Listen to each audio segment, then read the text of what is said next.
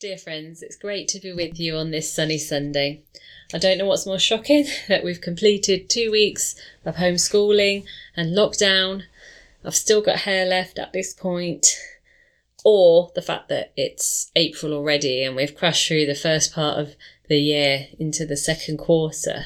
But hopefully through that you're finding a new flow and you're finding time to connect with God and go deeper. Maybe your only hope this week has been to find toilet paper. Whatever that has been this week, I hope you are well. One of the things that would be great is if that you've connected to a midweek group.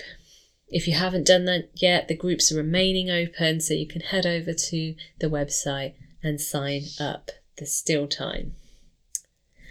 So at the start of April, we're kicking off with a new series called I Am.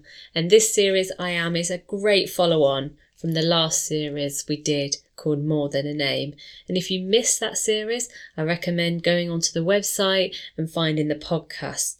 We looked at who God said he was when he revealed himself to Moses in Exodus.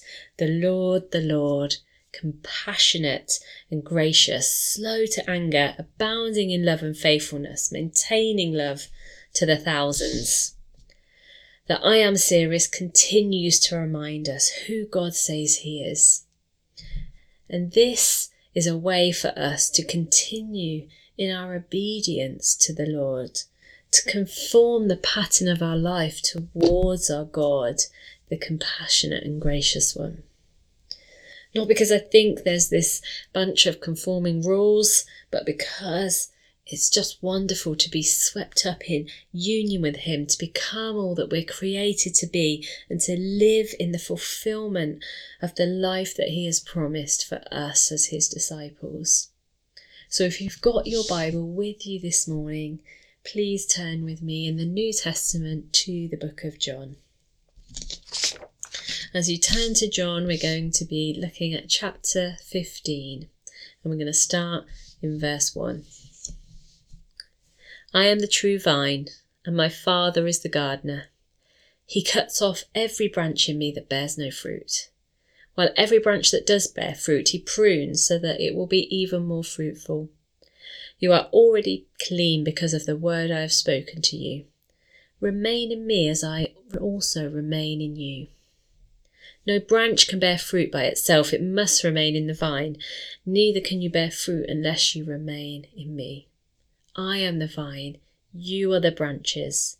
If you remain in me and I in you, you will bear much fruit. Apart from me, you can do nothing. If you do not remain in me, you are like a branch that is thrown away and withers. Such branches are picked up and thrown into the fire and burned. If you remain in me and my words remain in you, ask whatever you wish, and it will be done for you. This is to my Father's glory, that you may bear much fruit, showing yourselves to be my disciples. In this passage, Jesus gives what I think is a key way to follow him and flourish as a human being, especially in environments of crisis. Not just now, but for our future selves. And Jesus is describing a really clear system. If we plug into him, if we abide in him, he will abide in us. And in that abiding, fruit will be produced. Glorious fruit. And so Jesus uses the analogy from a gardening perspective, a cultivating one, and that particularly the growing of vines that produce grapes. There's a whole production that goes into this process. You can't simply just plant a vine and go. There's watering, there's tending, there's pruning, there's harvesting. There may even be crop failures. But you see, the key point Jesus makes here is that in order to live as flourishing human beings, we need to remain in him, our vine. It's not good enough for the branches to just be let go and to grow wild. If you've ever seen a grapevine, maybe you've even planted one, you will know that a grapevine is just unruly. You will know that it takes over everything in its path. The branches grow out and they strangle other plants in their way. And when unattended, the branches can even strangle its own fruit. It's not enough that the branches just know what to do. There needs to be some training from the gardener. It's not enough for us to just have information about God and to just assume that we will grow and our fruit will come. It's not a box ticking exercise to know God. This is a call to a living of a two-way relationship where we are choosing to remain connected with the vine, and the vine will give us the nutrients we need to thrive and produce fruit. And Jesus makes clear that this is the key to a life that bears fruit, that he actually makes a really arduous claim. He says, apart from this reality of remaining in him and he in us, apart from that, we can do nothing. You see, if we want to live lives of fruit bearing, if we want to see renewal come in our lives and to the world around us, we have to start by abiding in him as our source, the right source. Because the reality is that those words are often at odds with our worldly thoughts and the dream that is sold to us all, that the idea of living in this life is meant to be one of contentment, of happiness, of joy, of abundance, of overflowing, of never ending. One where we can choose what vine we're grafted into. We get to choose what's good for us. It doesn't matter what anyone else thinks, says or does. One of the primary inputs in our culture is that it tells us where we will find contentment, where we will find happiness, where we will find joy. And usually those things are found in the things we consume. And we may consume many things, and those things are becoming apparent to us right now. One thing that's really apparent is the consuming of our services, religious services. We've taken for granted that we can meet together.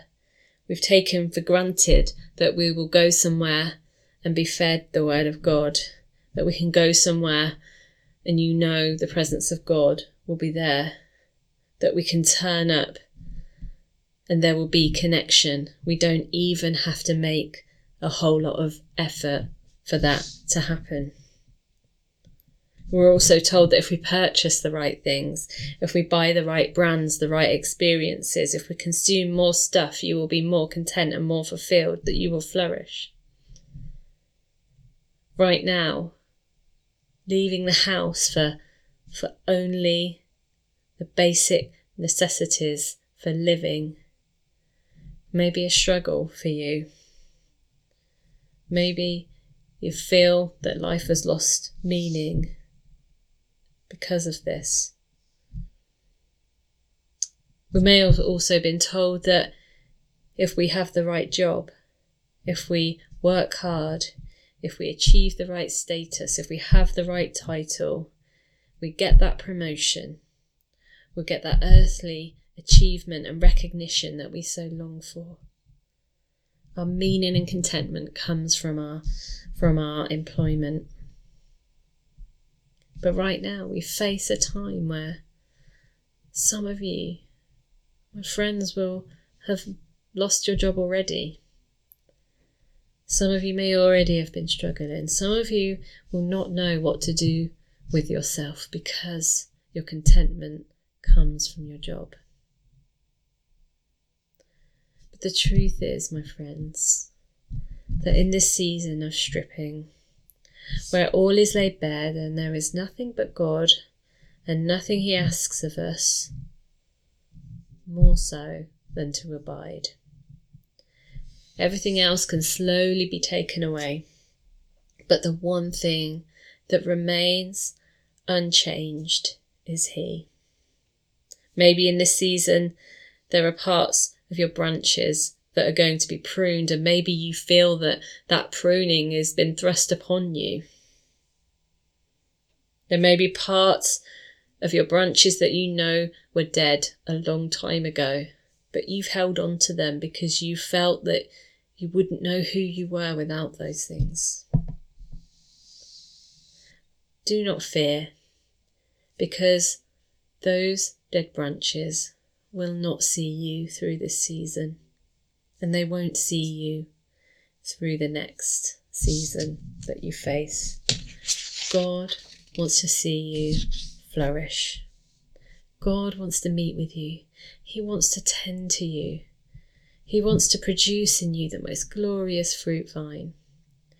And all he asks is that you remain in him. You see, the scriptures tell us that the inputs are different. And the fruit that comes isn't a material fruit. It's not the fruit of the world. It's a fruit that lasts. It's the fruit of the kingdom, of work, of God, working in our lives.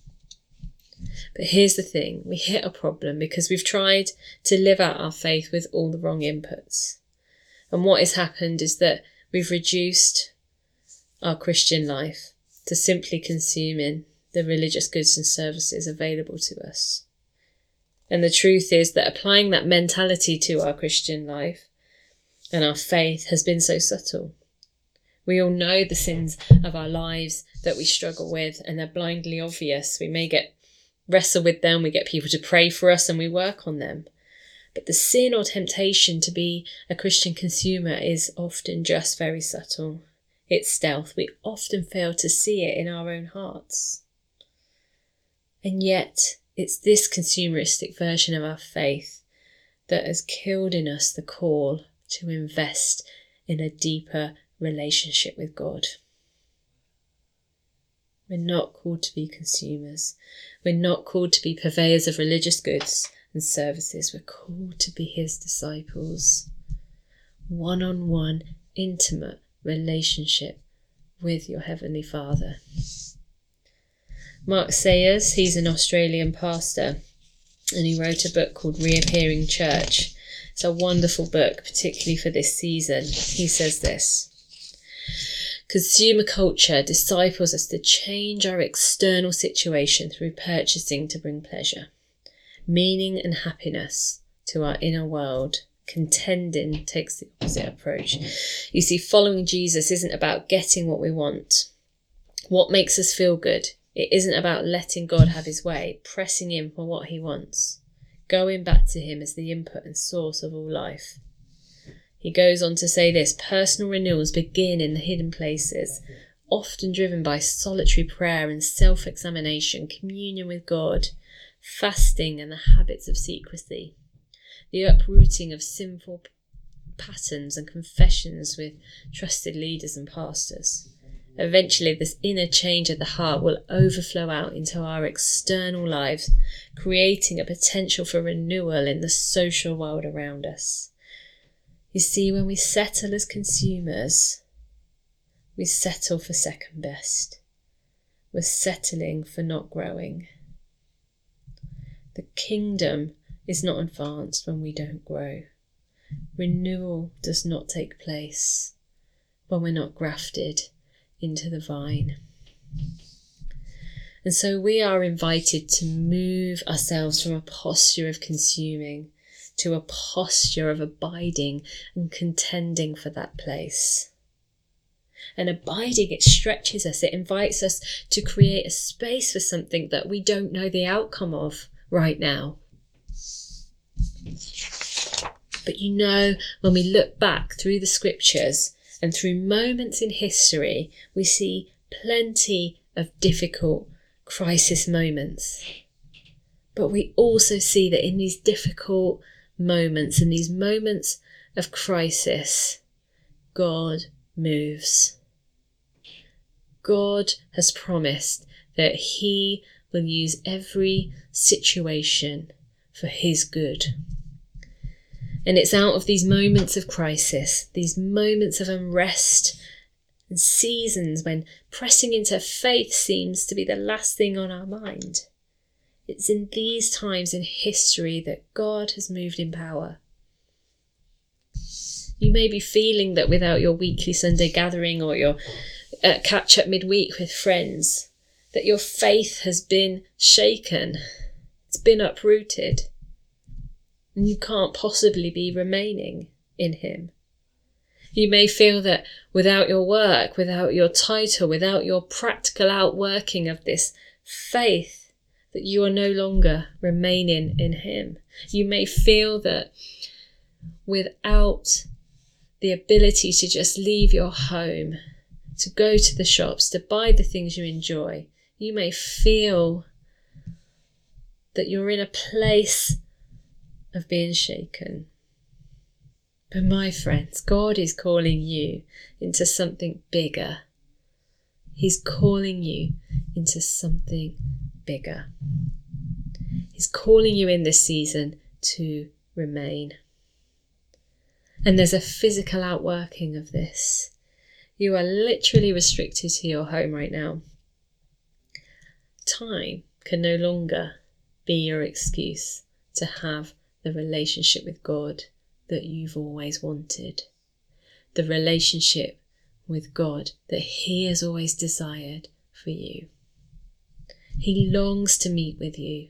He longs for you to stretch your arms to invite him in.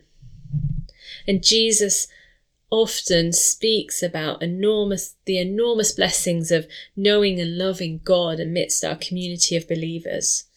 However, the church was never meant to be an isolated, once-a-week visited greenhouse to sustain you.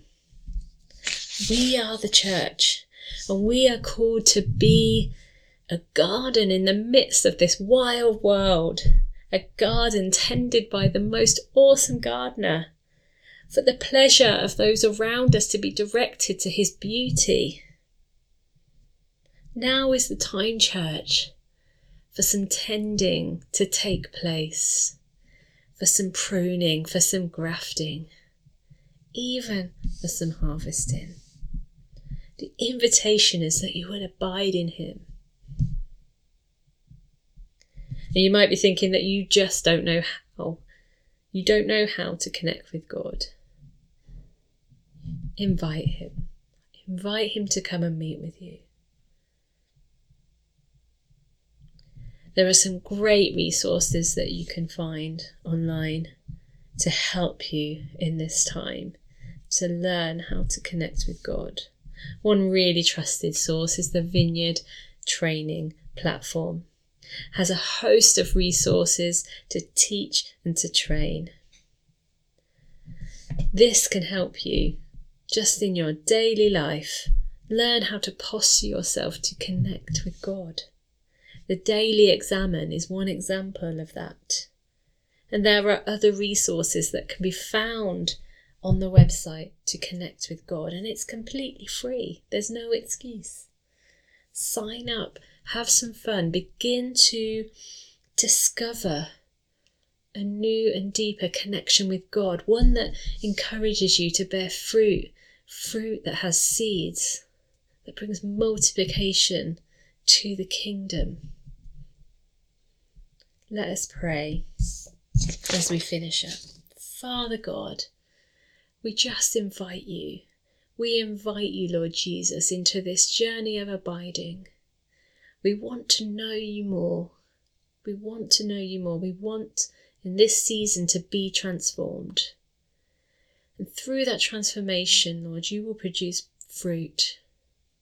Fruit that produces seeds, that brings multiplication to your kingdom. Father, there's no one, no thing but you that is unshaken in this season. You are the only thing that we can put our trust in. You are the only thing that we have to abide in. Extend your hand upon us in this season, we pray. In Jesus' name, amen. So, dear friends, thank you for joining us again this week, and we look forward to seeing you again next week for our Easter service.